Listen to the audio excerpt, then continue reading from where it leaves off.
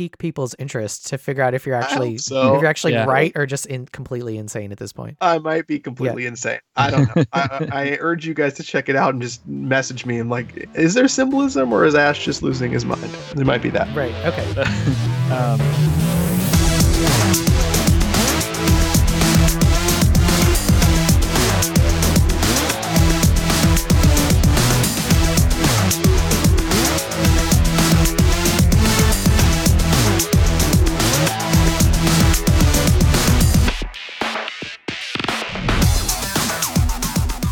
All right, welcome to Rated NA, the podcast for the website nerdappropriate.com. Is this episode 334? This is episode 334. And it's been just a brief year since we've done this. And I'm your host, Matt. And I'm Scott. And I'm Ash. Has it really Hey, been a guys. year? Let's get on some microphones. Yeah. Kind of crazy. How long has it been? Let's see. You went to We Ash did went to PAX. Celebration. Yeah. Yeah, Ash did Celebration. Then there was PAX. Yeah. Oh, you guys did That- PAX East. Okay. All We right. did PAX East a couple episodes. Yeah, PAX East. Yeah. It's been like a hot month or two. It's been a Yes. while. That's It's fair. been a while. Okay. It's But been a decent amount of time. but our excuse, we have valid excuses. Yeah. Life is busy. Yeah. Absolutely. They've all got names and they're all moving around on their own. Yeah. Yeah, Well, that's the whole thing. I'll tell you Children- guys right off the bat. I don't know why, but I think my son has been watching like Transformers videos on YouTube, right? Okay. And so my wife ended up showing him The Touch by Stan Bush, and Nice. and he loves Okay. it. He loves it. Like I didn't know this, right? So we were in the bed reading one night, and all of a sudden he just goes, "You got the touch." I was like, What? I was like, "What is happening?" The And he's saying- prophecy has been Beautiful. He sang fulfilled. he sang the whole song to me, and I'm really just worried that we've peaked and it's all going to be downhill from here. There's really nothing else that I Yeah. can teach him at this point. Like this is it. Like we've peaked at this point. So Yeah. That's definitely a magical moment. yeah, that's. I mean, it's bittersweet, right?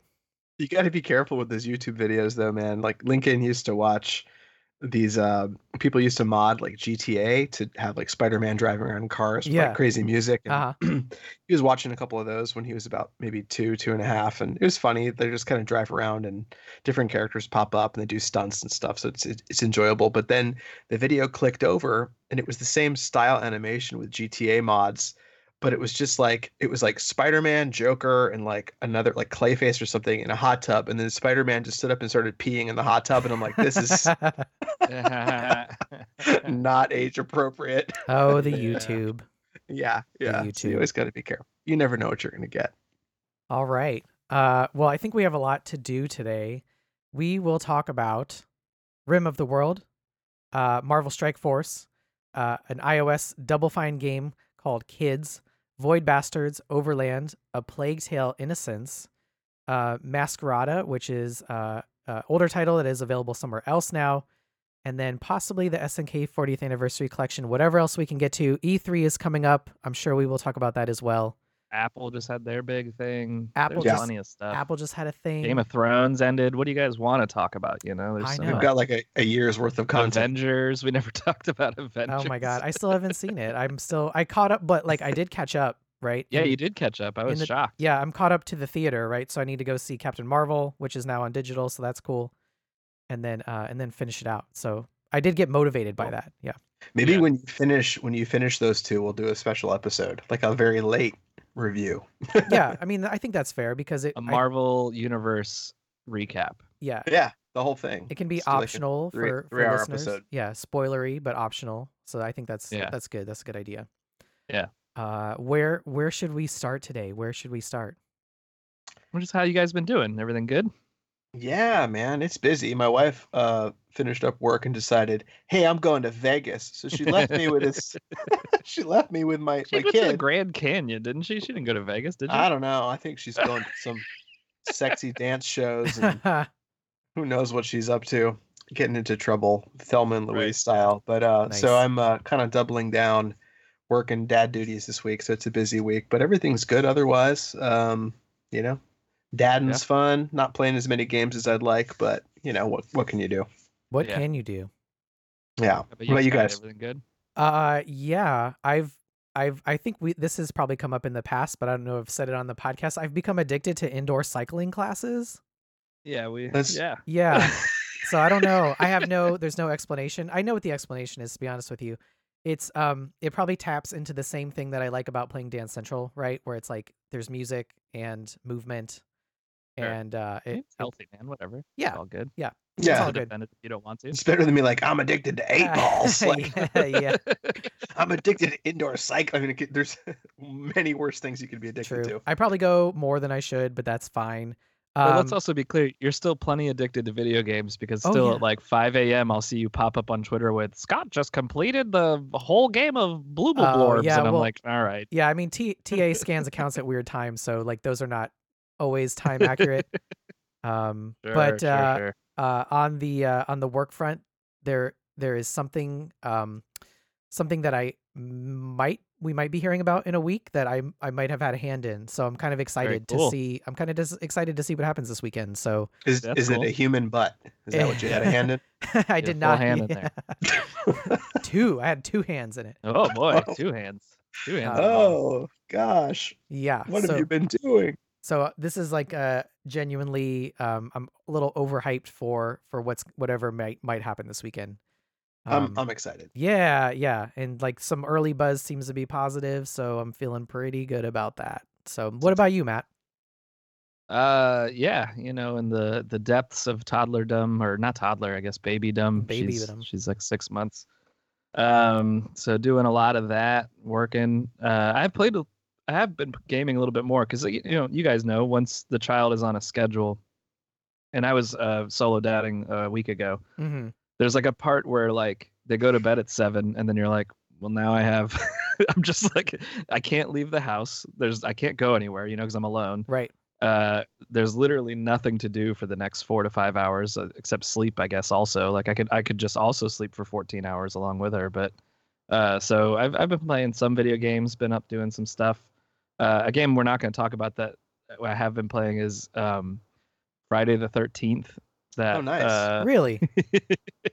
How did you choose this? Because work. So I think I told you guys this. Work, when I was having the baby, they all pooled money together and bought me a PS4 Yeah, that's to awesome. like game with me because they all game on PS4, and I was like, all right, that's very nice. So I've been trying to get on and game with them on occasion, and for whatever, I think it was a free game, or it was a free game on the PS4 Plus thing or whatever. Mm-hmm. So everybody picked it up and they're like, let's play. So we've been playing it, and man, it's not good. It's very fun, but it's not a good game. Is it It's like 4v1? Is it one of those games? Yeah. The same as like Evolution or whatever the other ones Evolve. were. There's Evolved. Yeah. Yep. There's you're either Jason or you're one of the campers, and then there's like a bunch of mechanics around it, and some of the mechanics are really interesting. It's just kind of heavily unbalanced, and every game session is a real 20 minutes, like an actual full 20 minutes is every session. Interesting. Which is fine, except if there's only like 2 campers, 20 minutes is an eternity to Yeah. just last. And then a couple of the guys we play with, they're really bad at being Jason, and it's like hilariously bad. Like they just walk in circles and run into things, and you can hide under a bed and they can't figure out where you are. Like it's really kind of ridiculously bad. So the fun has been like the meta on it, not necessarily the actual mechanics of the game itself, but the game has generated a bunch of fun. Yeah, I think that game did really well on streaming platforms because of the idiocy of it. Like, it's just really silly to watch. Apparently, there was a bug a while back. I don't know if they fixed it, but the campers could all gang up with like sticks or something. And if you stood in a certain pattern around Jason and like hit him with a stick, he could get like stun locked, basically. Wow. So Jason would be standing there and all the campers would just be around him beating him with sticks for like 10 minutes, and eventually they would win. You can one-shot him with an axe, right? And he'll always get back up is the deal because he's Jason, right? But like I would literally stand my ground against some of the guys playing Jason and just hit him with an axe and like run away.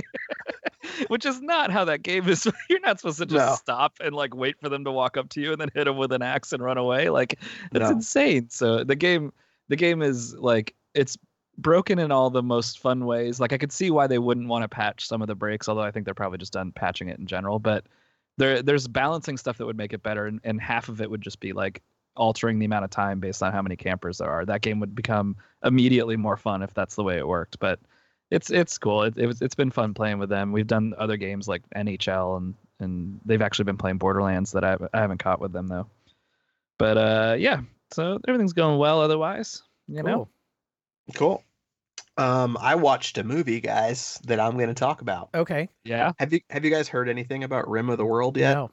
No, I've passed it a few times on Netflix, but Yeah, it just popped up a couple weeks back on Netflix. If you guys remember Mick G, he was like an old video music director, and he did the Charlie's Angels movies and stuff. And last year before that, he did a movie on Netflix called The Babysitter, which was a horror movie that I actually liked quite a bit. I think I reviewed it on the podcast a long time ago. But Babysitter was pretty solid, and I was excited to see what he was going to do next for Netflix. I think he signed on to do a number of films for them. And this is his take on basically The Goonies meets Independence Day. So Okay. it's about a bunch of kids from all different walks of life that go to a summer camp called Rim of the World.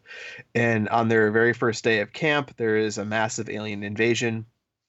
And all these monsters show up at their camp and start killing people. And they have to get a special key with data on it that can help defeat the aliens all the way to the other side of Los Angeles. And they're basically just on their bikes running from aliens and running from rogue military. And there's parts of it that are really endearing and really cool. The problem with something like this is for something like Stranger Things or The Goonies to work, the kids have to be fantastic, right? The kids have to be like, because you're watching like a young person act for 90 plus minutes, and sometimes their acting's great, and other times you're like, oh, this is a kid actor, and that always pulls me out of it as a viewer when you can feel like the lines have been fed to them and it's not a great performance. So you get really spoiled because some kid actors are just fantastic, and then you see like an okay kid actor and you're like, oh man, like I don't know if I can watch this anymore. But beyond that, the effects are solid. They have a lot of really fun musical choices too. McG is he uses a lot of music in his films, sets up a lot of like, fun montagey type scenes. I definitely think it's worth a watch. It's not a great film by any means. I wouldn't say it's terrible either. There's some really cool, fun moments if you're into kids fighting aliens and things like that. I would say go ahead and check it out. I was hoping for the next Goonies. I didn't exactly get it, but I guess that's what Stranger Things is for. Sure. Yeah. So that's Rim of the World, currently on Netflix. So it's like a Netflix movie.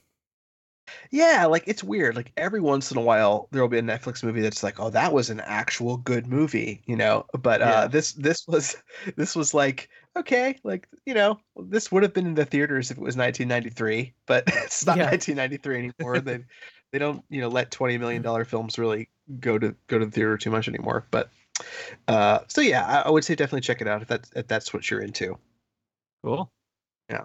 I think Netflix also is starting to get, it's weird. Like, I feel like you get one of two things from Netflix. You either get, like, we just watched Russian Doll, which is brilliant, and everybody should watch that show. It's utterly brilliant. Hold on.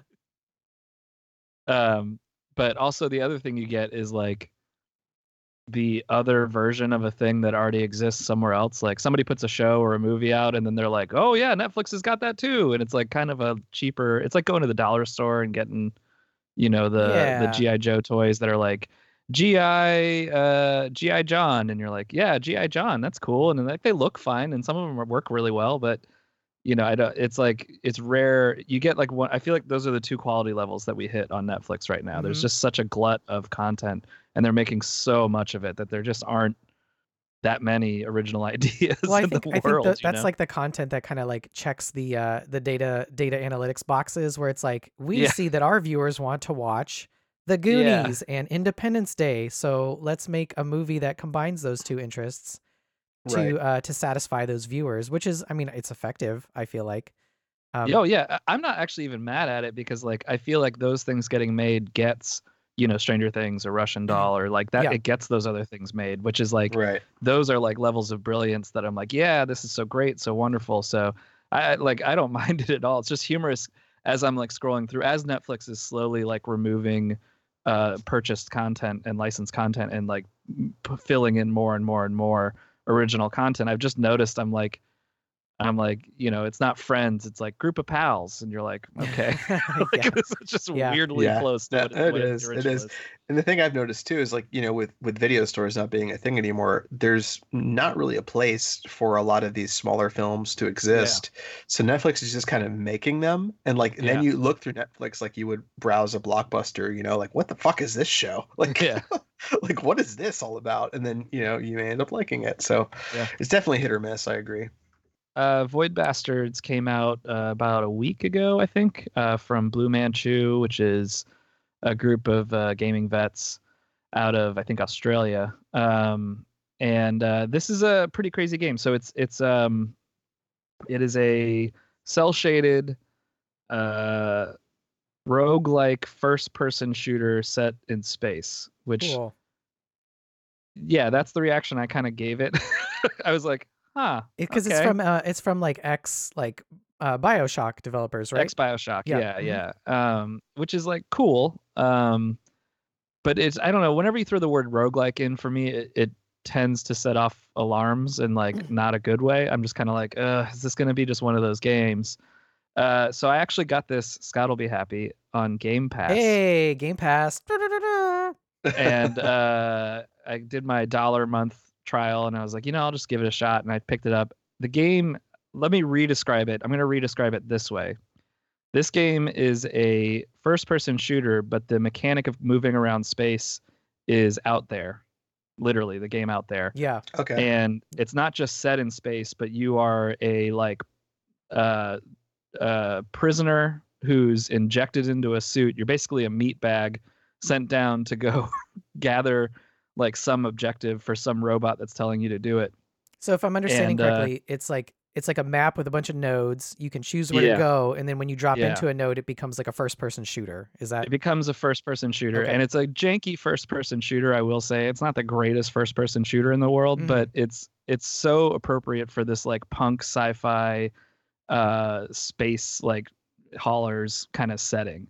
And the whole thing is set with this like ridiculous sense of humor where you are absolutely not a valued human. You're just like, you are a prisoner who's randomly selected to get sent down. You're supposed to die a bunch.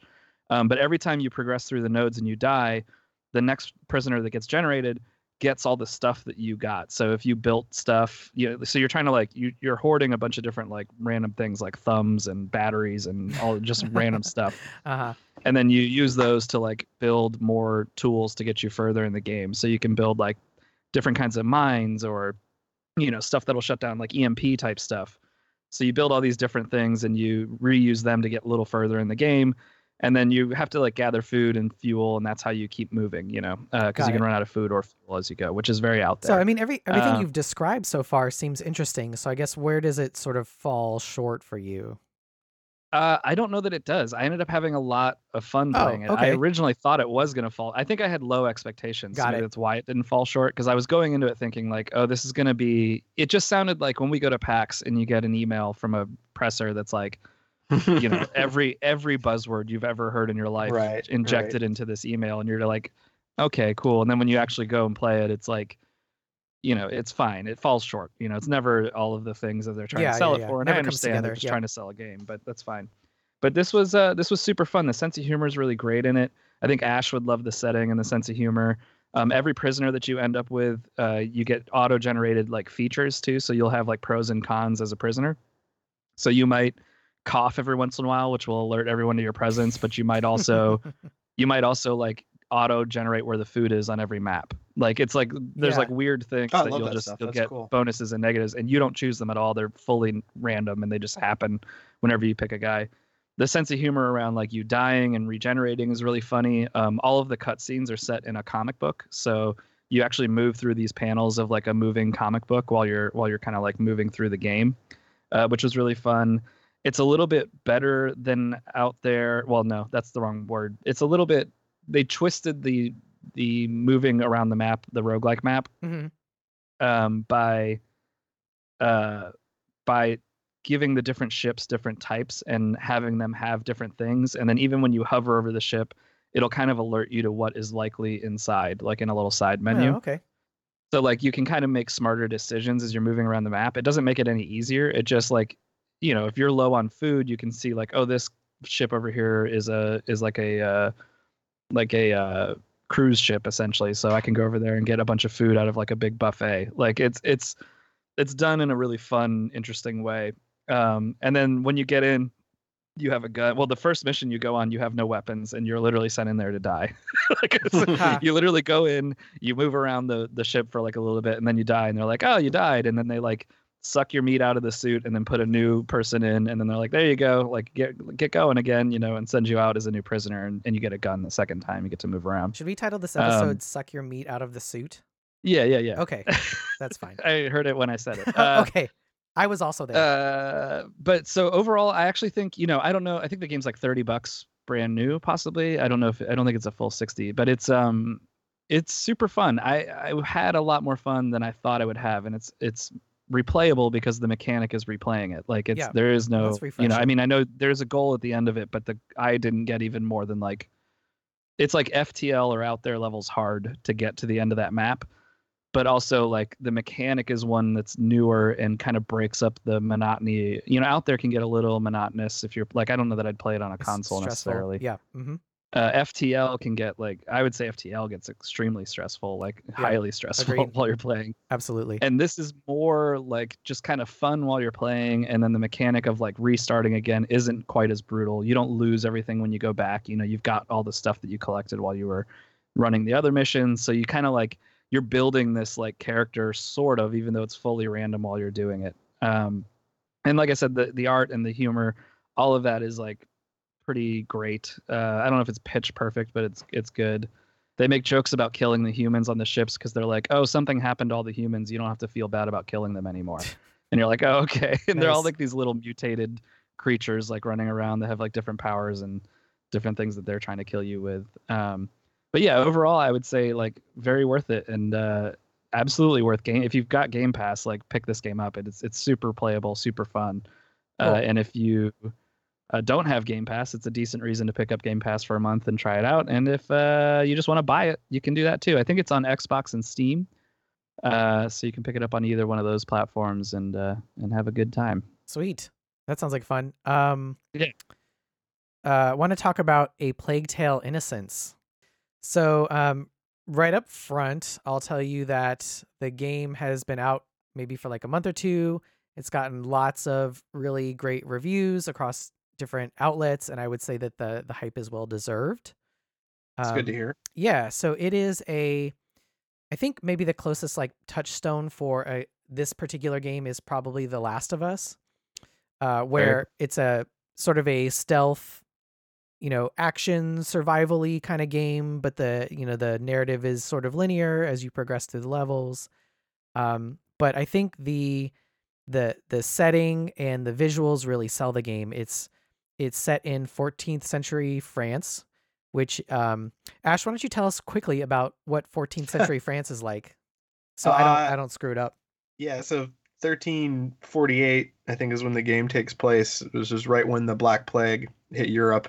It's probably one of the worst periods in human history, mainly because the Europeans were really ill-equipped to deal with something like that. They had a lot of really antiquated methods of dealing with disease, and they didn't really understand what things like that were at this point in history. So when people started getting sick, rather than finding the correct ways to deal with something like the Black Death, they would wall people inside of walls, brick them in. They would use leeches. They would, do bloodletting, and people would, would basically abuse themselves because they thought they were getting these diseases due to sin. So there was a lot of messed up religion happening at the same time that the Black Death hit. And on top of that, the rich were insanely rich and the poor were beyond insanely poor at this period in history. So what you had is a lot of people that were living in poverty that had no means to really deal with any sort of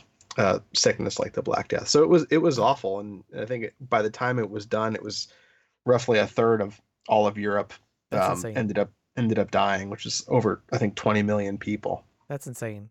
I mean, and Yeah. so with that in mind, that sort of makes the perfect backdrop for a game like this, where you just sort of like, you are faced with impossible odds and sort of a very difficult time. It follows the story of the Darun family. Specifically, you play as the main character, Amicia, and then you have another character, which is her little brother, Hugo. Hugo has a sickness that you're trying to cure, and the Inquisition is also trying to kidnap him or acquire him. So it really sets up a lot of tension in the game. There's a lot of themes around like family and friendship and trying to protect those you love. And so as you can imagine, that sets up very like challenging and difficult situations when you're trying to do all this stealth combat. You are not a strong character. It's sort of a situation in which like it's like a one-hit kill situation, so you really are trying to stay in the shadows, create distractions, sneak around, and just sort of generally avoid trouble, which again makes the game feel very tense. It's got a very engaging story. The game is fantastic to look at. It looks like a painting most of the time. The character models are incredible. I posted something on our website, and you can see I kind of mixed in like half the screenshots are from my Xbox console, and half of them are from like the press kit. And you honestly, like when you look at the two, you can't tell the difference, right? Like Oh, that's awesome. yeah, the character models are incredible. And I think the thing, and you were kind of talking about this with the Netflix film, it's like when you put kids in a game, right? It really, it could go bad quickly. Like the kids could come off as annoying, or maybe you just don't care about them and you're supposed to be protecting them, especially like when you have to protect little kids in games. That's always a dicey situation. But I found that all of the characters in the game had their own strengths, which made you want to care about them, and you wanted to care about their relationships and what was going on in their lives. And so I think the game sort of fires on all cylinders to create a very satisfying experience, and you never really get bogged down by a lot of the pitfalls that like similar games might have, like in terms of escort missions, or having children in games, things of that nature. So this game executes all of that very well, and then manages to tell a really interesting story along the way, while also being really beautiful to look at, and presenting also a lot of like diverse locations, because you do a lot of traveling in this game. You get to see sort of like I wrote that they sort of take the idea of the Black Plague and turn it up to 11. So yes, there are rats in the game, and it's like, in writing this review and trying to think about how I wanted to talk about this game, I wanted to work in the phrase rat physics, because there are just a lot of fucking rats in this game. And I don't want to spoil too much of it and give it away, but it's like incredible. The kind of the ideas that they had, sort of the visual stuff they wanted to pull off. And then the other thing I appreciate very quickly is that I feel like the challenges sort of evolve over the course of the game. So where you start in the game is not where you finish. You don't just spend the entire game, sneaking around and throwing a stone to distract a guard so that you can sneak by them. Like the sort of the way that you approach like the different encounters in the game, sort of have these little twists, and you are augmented with different abilities and upgrades as you progress through the game too. So that kind of adds a little wrinkle on what you're doing. So it always manages to feel pretty fresh. There was only one thing I didn't care for, which there were just a couple of sort of what I'd call like boss encounters in the game, which like they're not a big deal, and they're not really difficult to finish. But they just kind of feel out of place when you're doing like a stealth game. But I can't imagine how you would sort of punctuate some of those main, story beats in the narrative without having an encounter like that. So again, not a big deal, but if I would recommend this game to anyone, to be honest with you. Like if you've played The Last of Us and you liked it, you have to play this game. Yeah, I heard this is pretty fantastic. I may have to scoop this up and play it. Yeah, I don't know what else to say other than that it's just really good, and it's refreshing when you see a game come along like this and you think like, oh, this might be good. It might be interesting, and then you actually play it and you're like, wow, they really kind of met the bar and then surpassed it, right? Which is, who was the development team on this? I don't know if you mentioned it. It's Asobo Studio, which is like, I don't know how many freaking teams they have at Asobo, but like Asobo is the same company that made Disneyland Adventures and Disney Pixar Rush, right? Wow. So whatever they're doing over there, they have a very diverse and talented team, and I'm just excited to see what they do next. Like, I hope they figure out a way to continue something in this line of games, whether it's a sequel to this game or a spiritual successor or something that just kind of builds upon what they've established here, because I think it's really special. Awesome. Cool. Yep. I'm glad you liked it. Yeah, it was good. It's funny because I was talking to you the other day. I'm like, oh, what is everybody playing right now? Like, I have this backlog, but I didn't know of any game right now that was like sort of the new hotness, that everyone's playing. Then I started seeing people sort of talking about this on social, and I was like, oh, this must be pretty solid. Yeah, So. I feel like it's well rated. I would guess, just because of the other games that are out there, that it's still kind of flying low under the radar, because it's not like a Fortnite or an Apex Legends. It's a single player narrative game, but it's really fantastic. And I know we have people, that listen that are traditionally like single player, RPG fans, like acting fans, stuff like that. And like, it's just fantastic. Cool. Very cool.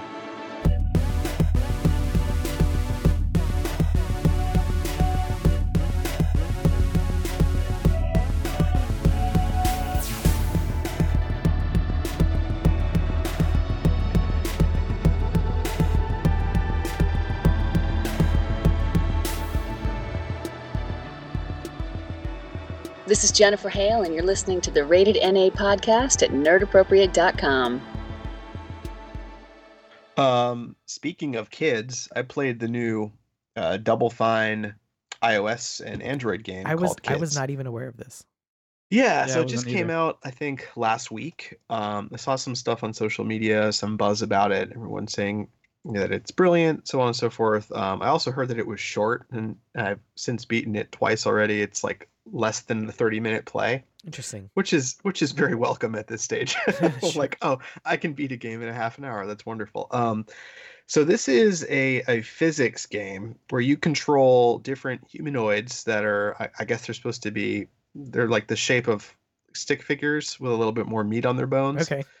And so you guide them through a series of different challenges and obstacles. So for instance, the first one will be like 5 or 6 of these humanoids standing around a big dark hole. And everything is all black and white, by the way. So imagine a white screen with a black hole in the middle and all of these like little stick figures standing around the hole. There won't be any instructions on how to complete any of the puzzles or how to complete any of the physics challenges. You just have to kind of figure it out. And so the first challenge, you just kind of shove the people and they fall into the hole, and it looks kind of sad and odd. All these people shoved into this dark hole.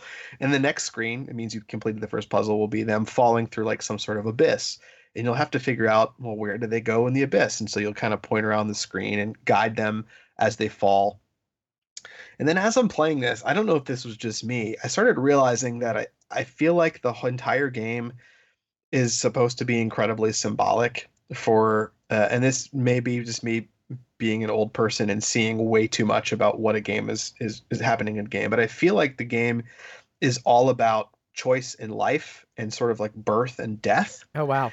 And that seems really, really strange. But I bet if you looked into it, there's probably more to the game than really meets the eye. So there's a lot of scenes where you'll actually be pulling these figures through like these tunnels, and I'm like, that kind of looks oddly like a weird birth canal, right? Like it looks like it looks like a birth canal or something like that. So you'll pull the person out of the birth canal, they'll kind of plop out, and then there'll be another one where they're swimming with like an entire group of people, and it could very easily, you could like change one of the humanoids out for like a sperm and have it be like a scene about fertilization, but they're not sperm, they're people. But then Right. you're guiding this person along with like hundreds and hundreds of these other swimming avatars, and you'll have the choice on like where you want them to swim to, and you have to kind of direct them in the opposite direction of the flow. And I'm like, oh, this is sort of a statement about like going against the herd and having different choices in life. And I may be reaching here. I may just think like, I did see this game. This is the black and white game. Yeah. It's all black and white. Yeah. Oh, Yeah. I didn't know it was Double Fine. Okay. I feel like keep you going, just sorry. described the sort of the overtone to Inside. So now like I'm having really weird like imagery in my head about like what's going to happen in this Yeah, game. no, but it's really good. And the thing that was cool about it is, so I played all the way through it, and there's some scenes that are kind of, for me, were a little jarring. And there's a scene where there's a bunch of bodies just like falling through space, Okay. and it super reminded me of like dark images of something like 9/11. And there was like all this opera music playing in the background as you clicked on the people to guide them as they're falling. And I was like, This is oddly dark and kind of moving. Hmm. So I played through it. I enjoyed it. It was like really just a simple, like, you just kind of click through and experience all the little different mini puzzles. And then the other morning, I was hanging out with Lincoln. I was like, "Hey, you want to check this out?" I wanted to see if he could play it, and he was able to beat the whole thing as a 3-year-old. Oh So wow. he was Wow. able to push the people. He didn't, understand what was going on, but I helped him with a couple of the more challenging puzzles. But he beat it in about 20, 25 minutes, just like pushing the people through the hole. And anyway, if you're into like, something perhaps a little deeper for iOS and Android, it's very beautiful to look at. It is all black and white. The animation on the stick figures is really super solid. They move like real humans, which I think is the real draw of the game. And there's, scenes where there's like probably thousands of them on the screen, and you can direct like all of them to make them do different things. So it is really neat. It's called Kids on iOS and on Android as well. It's I think it was $3. There's no DLC or anything like that, so it's just a $3 purchase. I think it's well worth it. Definitely check it out. I may be insane, but I think there's symbolism in the game. I think you've said enough about it just to like pique people's interest to figure out if you're I hope actually so. if you're actually Yeah. right or just completely insane at this point. I might be completely insane. I don't know. I urge you guys to check it out and just message me and like, is there symbolism or is Ash just losing his mind? It might be that. Right. Okay. um, well, I talked about this game at PAX East, and I thought I'd bring it back up just because I picked it up and have played it a bunch. But there's a game called Overland that I played at PAX East that's a survival horror mixed with like XCOM style movement game, sort of roguelike adjacent, I Mhm. guess, as well. But basically, it's the tale of you wake up and there's this kind of horror of the Earth ending on the East Coast, and you decide that you're going to try and make it to the West Coast to meet up with, I think the story's like friends, or I forget what the goal is, but you're going to the West Coast. And as you do it, you kind of make these decisions along a map to either pick up fuel or food or weapons or whatever it might be. And you can meet people and have them join your crew along the way, as well as dogs. You can pick up dogs. And as you pick up more people, you get the ability to move them around the map, like I said, XCOM style. So every time you pick up a place to go, let's say there's like a campsite that you think there'll be gasoline at to fuel the car, you can drive to that point, and then you can get out of the car and like move around and pick up all the different things that you need to pick up, all while avoiding or fighting, if you have a weapon, these like underground, they're not, I don't know if they're aliens, but these underground creatures that kind of pop up at random and start coming after you, and they hear you through movement, so they try to track your movement and get you, essentially corner you. Hmm. All the movement on those like pieces of the map are grid based, like XCOM. So, and it's permadeath. So if somebody dies, they're gone. Right, and you right. can either get them back, you can either get new people along the way, or you just kind of dwindle down to yourself and eventually die as well. As bleak as the game is, because it is, the tone of it's still very fun, and like they still manage to inject like enough, humor-ish moments that it doesn't just feel like just constantly weighing down on you kind of thing. I really like that. Which reminded the me, imagery in this game is really interesting. the art's fantastic. Yeah. That's what brought me to it at PAX East. Kind of looks is like the a little art board is- game almost. Yeah, the art's really cool. Kind of reminiscent of like Hitman Go or something along those Yeah, lines. yeah. but Yeah. Okay, with cool. with a little bit more style, like a little bit Yes. more flair on the drawing of everything. It's currently in like pre-alpha, I think. It's you get it on itch.io right now, which is Mhm. like a game funding platform that eventually they said if you buy it there, you'll get all the updates as you go, and then I think you get a Steam key as well once it actually fully launches on Steam. But It I looks just super wanted to cool. I just wanted to quickly update and say that having played the game now, for having been able to sit down with it for a few hours, it's still super enjoyable. The nice part about it is you don't keep all of your stuff. You are a brand new person whenever you die when you start over, Mhm. but you do keep your place on the map. So like it's broken up into quadrants as you're moving across the country. And if you get to, like the Midwest, you can save that spot on the map and restart up all the way up there. But you have the choice to restart anywhere on the map that you have previously been when you die and restart. So you don't have to like plot all the way through the beginning of the That's cool. map again every time you restart, which is to me some of the most brutal parts of like, again, FTL or out there or whatever. But But yeah, very fun, super enjoyable. It is super early right now, so if you choose to wait, I wouldn't blame you a bit. But keep your eyes on it. I think the game is good and absolutely will be cool. It's from a company called Finji, which has a bunch of games coming out right now that all look pretty decent. There's like a Zelda-like title coming out on Xbox soon, and something else as well. I don't remember, but yeah, Overland. Check it out if you'd like to get an early access to a game.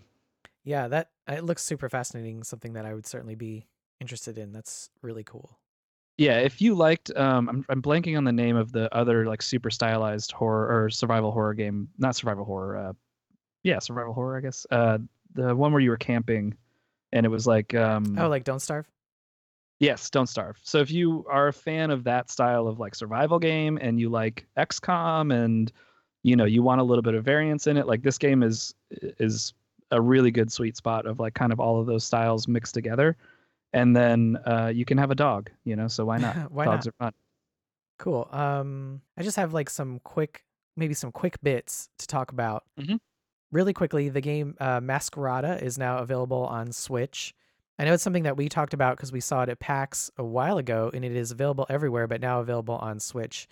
And I think that certainly part of the appeal of this game for our audience is that there is a ton of voice actors in this game. It is all the I think everybody's in this. Yeah, like literally everybody. The game is absurd. fully voiced. Like their entire budget was them. Yeah. Like the main character is like Matt Mercer, and then even just looking at like who we've interviewed in the past, the game has Ashley Birch, Felicia Day, Jennifer Hale, Frida Wolf, and Courtney Taylor are all in the game, and people that we've talked to in the past. So like certainly like anyone that's listened to our podcast knows that this would be something it would be right up your alley. It is a isometric, like 2.5 dimensional tactical action RPG. So that means that you can play the game in real time, or you can do tactical pause and set up combos the same way that you might play a game like Dragon Age, where it's like I want to pause and plan out everybody's moves and then execute.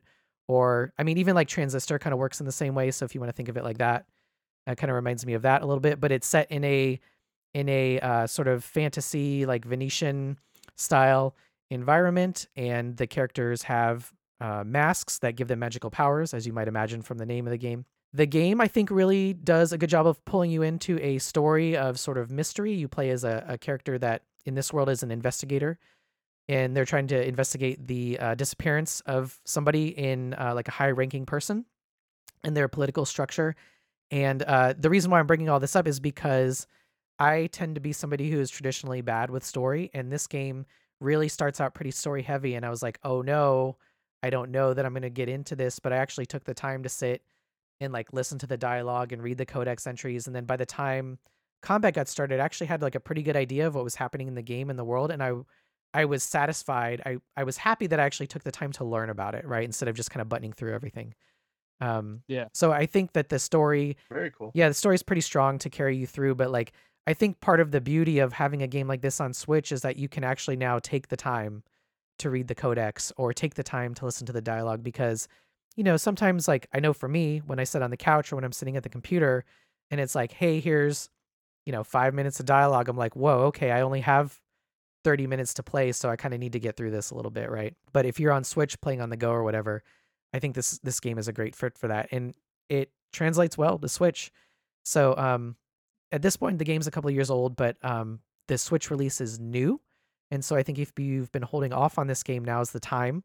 And like I said, because of all of the quality voice acting in the game, I think it would be appealing specifically to certainly our audience of people that appreciate voice actors and voice acting in games. So it's available everywhere. Another quick hit I wanted to drop in was the something that Ash actually alerted me to was the SNK 40th Anniversary Collection. And so what this is, it's a collection of 25 classic games from SNK. Ash, did you look into this one much, or did you?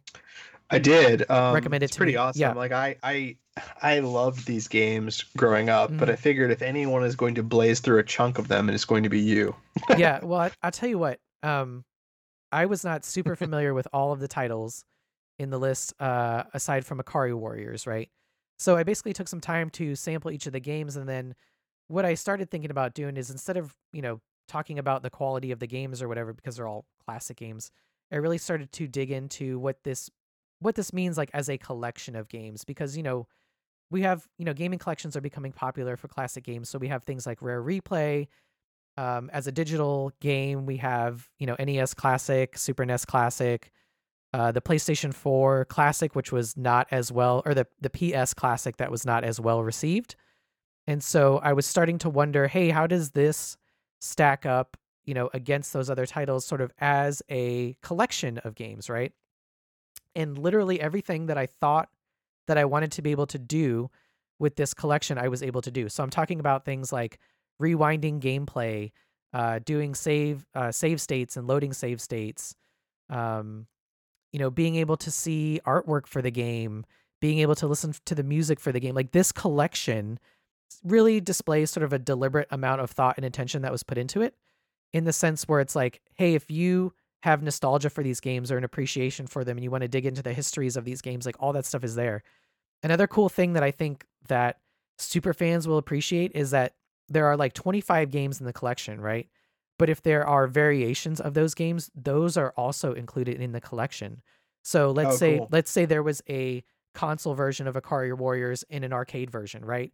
Both versions are included and you can toggle between them at the, on the main menu. Let's say that there was an English and a Japanese version of the game. Both of those versions are are included. So in theory, you could have 4 versions of the same game. And if you're like a super fan and you're like, you know what, I really like the Japanese arcade version of Ikari Warriors, that's the one I want to play, like, it's there for you, right? Which I think is super cool. And so, like, when you look at it holistically, sort of as a collection of games, as an emulator, as a way to get into classic games that are traditionally more difficult than modern games, this one really, to me, represents like a gold standard for how you should curate a package of games and present them to people in a way that shows like, hey, we actually really care about this. So that's why I wanted to bring up the SNK 40th Anniversary Collection, because I think it really sets an example of how collections could be done going forward, at a high degree of quality. That's awesome. Yeah. It's good to hear they went above and beyond, because, like you said, there's a lot of these out now. There's a lot of these collections, and it's many times it's hard to go back, right? It's very challenging to go back to these older games, especially with how great games are now. But if you have a really good reason to, then to maybe play a different version that you never got to play, or adding save points and things like that makes a game that's almost impossible, like Ikari Warriors, actually achievable. Yeah. So something else I'll quickly mention too is that for every game in the list, they also included a complete playthrough of the game, like as a video that you can watch, like in the software, basically. So when you go to the main menu and you pick, whatever the game is, it's like play, watch. And if you pick watch, it just loads up a video of someone basically like speed running the game. It looks so good. I can't tell if it's like a person or like a AI that's playing it, but they'll just speed run the game. And it's kind of funny to look at a game like Ikari Warriors and go like, oh, you can actually complete this game in 35 minutes, right? But as a kid, you think like, oh, this consumes all of my time, right? It takes me like weeks or months to complete a game like this, or whatever. But then you see like it beaten in arcade fashion in 35 minutes, and you're like, oh yeah, those games were short back then. That's kind of funny, right? Yeah, it's crazy. Like I can't imagine. I don't know if I ever I think I maybe beat the X-Men arcade game, and that was probably about it. Arcade games were so hard. Yeah, I mean, but never even like beat Gauntlet. Yeah, even a game like Legend of Zelda, you can beat in like a couple hours, and like, back in the day, it just felt like an eternity, right? That's true. Kung Fu on the NES is another good example of that. So, yeah. Anyways, good collection, SNK 40th Anniversary. What else would you guys like to talk about today with the time we have? You guys want to jump in and talk about E3 stuff a little bit? Let's just fly through it. Yeah. Let's do it. So what is E3? E3. Well, Sony apparently doesn't know what E3 is, because they're not going. They're not going. They said no. I am going to be quiet through much of this. Okay. Yeah, well, you know things. Okay. You know things. So we can't. You don't have to say anything. But I will say. E3, I'm gonna tell you what. I will say one thing, because it's Yeah. already been leaked, which is a new Watch Dogs title that I'm extremely excited for, because Watch Dogs 2 was amazing. I still have not played Watch Dogs 2. It's like a 180 from the first game in tone, basically. And they made it to be like more fun, like a GTA style game where they just want you to get in and mess around. And I hope that they continue that with this next game. That's cool. I mean, it must have sold well enough for them to make a number 3 because they're, from what I understand, not cheap games to produce. So, Yeah, super fun. So I'm looking forward to this one. well, very cool. So E3 is right around the corner. We will not be there unless you guys are secretly going and you haven't told me. But I'm not going, so I will be armchairing it from here, watching Same. the pressers and all that stuff, which everyone tells me is the best way to experience E3 is from the comfort of your own home. Yeah. But I don't know. There's some stuff obviously I'm really excited about. Cyberpunk is still top of my list. I have a feeling when this game comes out, it's going to be all consuming for me. At least as much as come out, it's going to be 600 hours long. You're going to be able to build your own actual cybernetic body in real life with it. It's going to be just insane. Upload yourself. Yeah. Yeah. I from what I understand, Cyberpunk is not going to be playable on the show floor, but they are showing off some new stuff they haven't showed before. All the stuff from last year is still widely regarded as like the highlight of E3 2018. So I'm curious to see what CD Projekt Red is going to bring this year. This game's not coming out till all of our kids are in college, and that's fine. Yeah, I don't totally care. fine. Who cares? Yeah, I honestly think it's going to be 2021, maybe. Or maybe late. Maybe late. It's going to keep going. Yeah. They're just going to keep making it.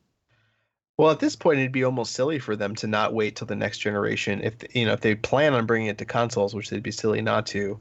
I feel like they would almost really want to wait for the next generation of consoles to be announced and come out, because from what I understand, this is a beast of a game. There's open world elements, and it's just very big and very, very pretty with a lot going on. And I feel like the consoles as they stand, not the Pro and the X, but the original PS4 and Xbox One S are very long of tooth in terms of processing power at this point. So it's a weird time, which is why I think Sony's not there. So anyways, that's probably top of my list. What about you guys? Other than that, what has you guys excited? Other than that? I mean, Jedi Fallen Order for sure. That's high up there as well. I don't know. The Avengers game to me, I assume, will be a pile of trash. But what if they just map Avengers onto Final Fantasy characters, and we get all the schlock of a JRPG Final Fantasy, but with like Iron Man as the main guy, except his hair's really big. Like he's got really big spiky hair. Oh, I really hope that's not the case. I hope that's exactly. They're all really thin too, for unknown reasons, like very thin, like exceedingly thin. And then they run around and have adventures together. And honestly, I'm much more excited for Marvel Ultimate Alliance 3, the Black Order, than I am for this new Avengers Square game. Mainly because there's already been so much released for Marvel Ultimate Alliance 3 that I know it's going to be insanely fun. Right. Switch exclusive, 30 plus characters. They're bringing in members of the X-Men. They're bringing in lots of playable villains, which is great. Mysterio just got announced, which I think is going to be super fun. And they have tons of the X-Men, tons of the Avengers, 4-player co-op, just awesome. The guys that are designing the combat, I want to say it's Ninja Theory. Is it Ninja Theory? No, it's Platinum or Ninja. It might be Platinum. It's somebody that I didn't expect. I'm gonna look it up. Feel free to cut this because I remember being really excited. Yeah. Team Ninja. Is that what you're thinking of? Team Ninja. Oh, is it Team Ninja? Okay. Team Ninja's doing it. Yeah. So it's gonna play really well. It looks super fun. It's odd that it's on the Switch, but I think that's great. I mean, that's a great title that you can bring around and link up with friends and all run around bashing stuff. So that one isn't like on the top of many people's big E3 list, but that's coming out next month anyway. So that's pretty exciting. What else? What else on the list has you guys amped? I think outside of things that I am sort of generally aware of, I tend to just enjoy Ubisoft's press conferences and their, in a lot of their IPs, right? So I'm an Assassin's Creed fan. I'm a Watch Dogs fan. I'm interested in Beyond Good and Evil 2.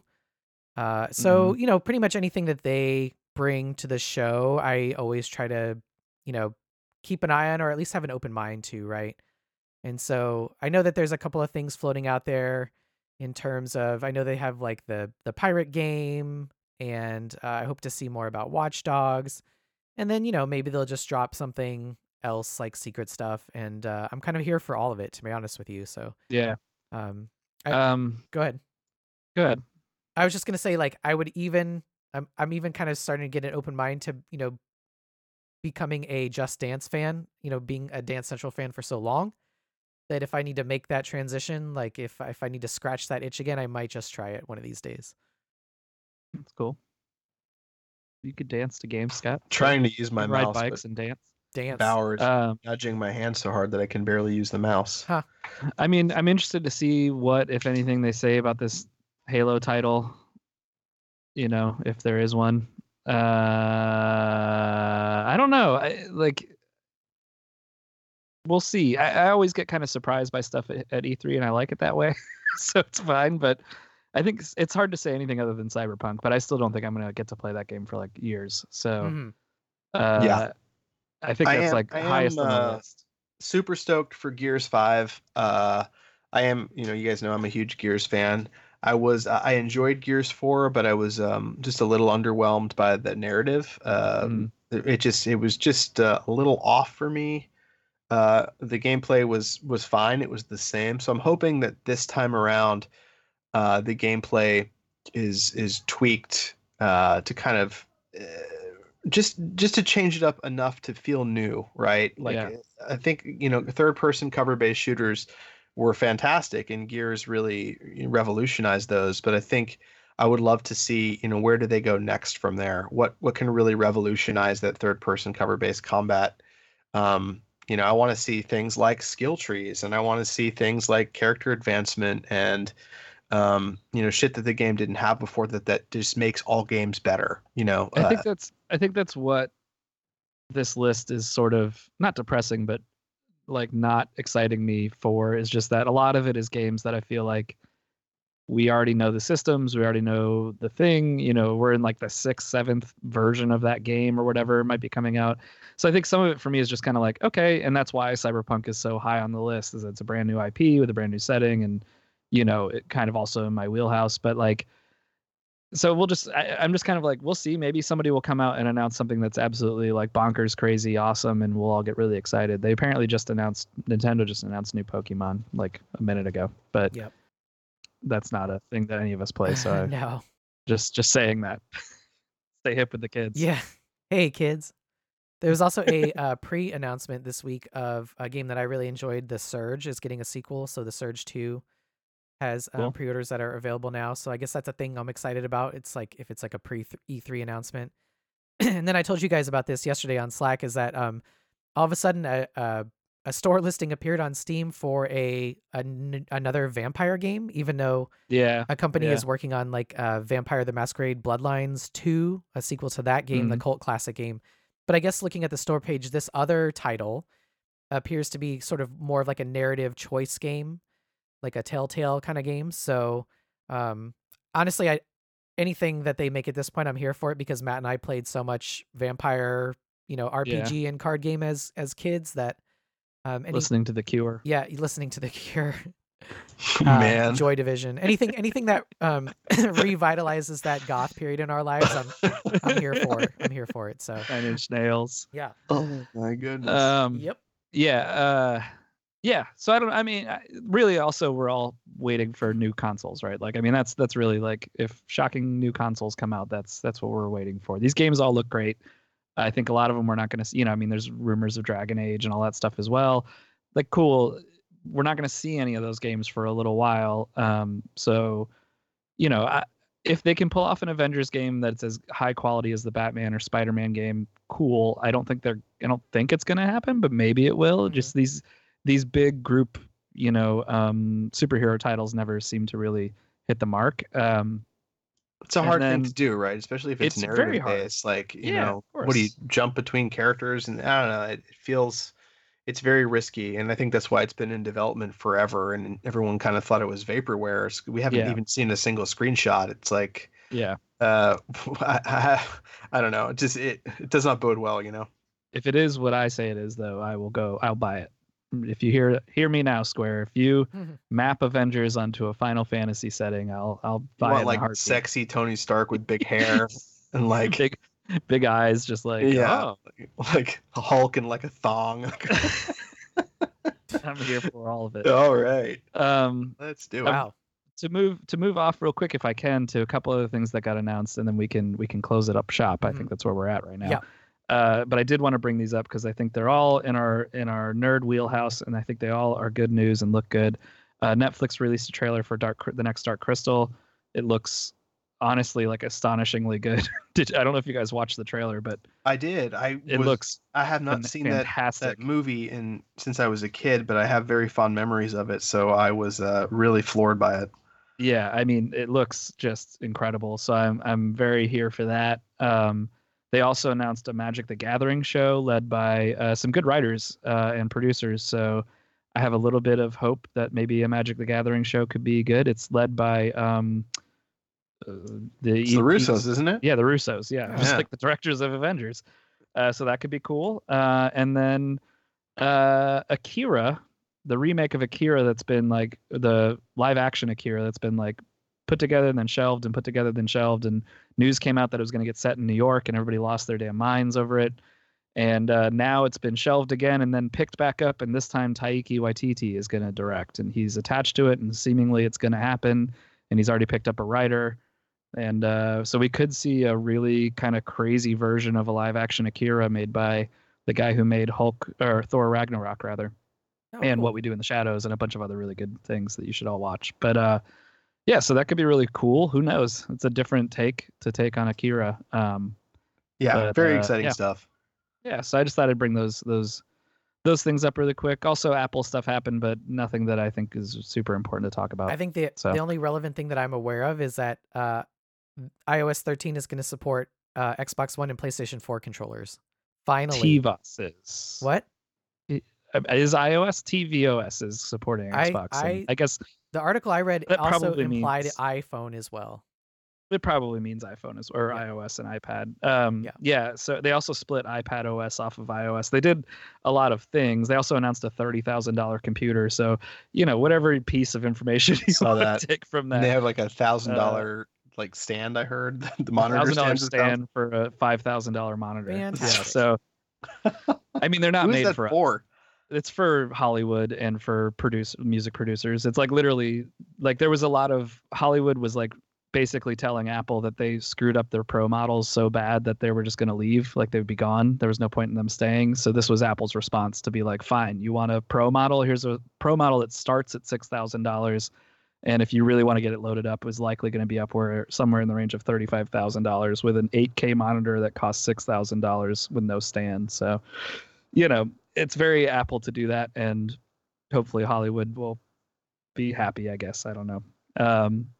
But yeah, the Xbox and PlayStation controllers, they didn't announce anything more about arcade, which I actually find mildly intriguing just because now with the Xbox controller playable on my tvOS, I would be more interested in playing some of the games that they have on there. But I haven't up to now because there's just really not much reason, because I'm not going to go buy a controller for my tvOS device. Exactly. But yeah, I mean, there was other stuff, new enhancements to everything, but like nothing that this podcast needs to talk about really. So cool. Cool, guys. Well, hey, look, we did it. I think we did it. We did an episode in the nick of time. Mm-hmm. We'll see everybody 2021. Yeah. We'll try harder, guys.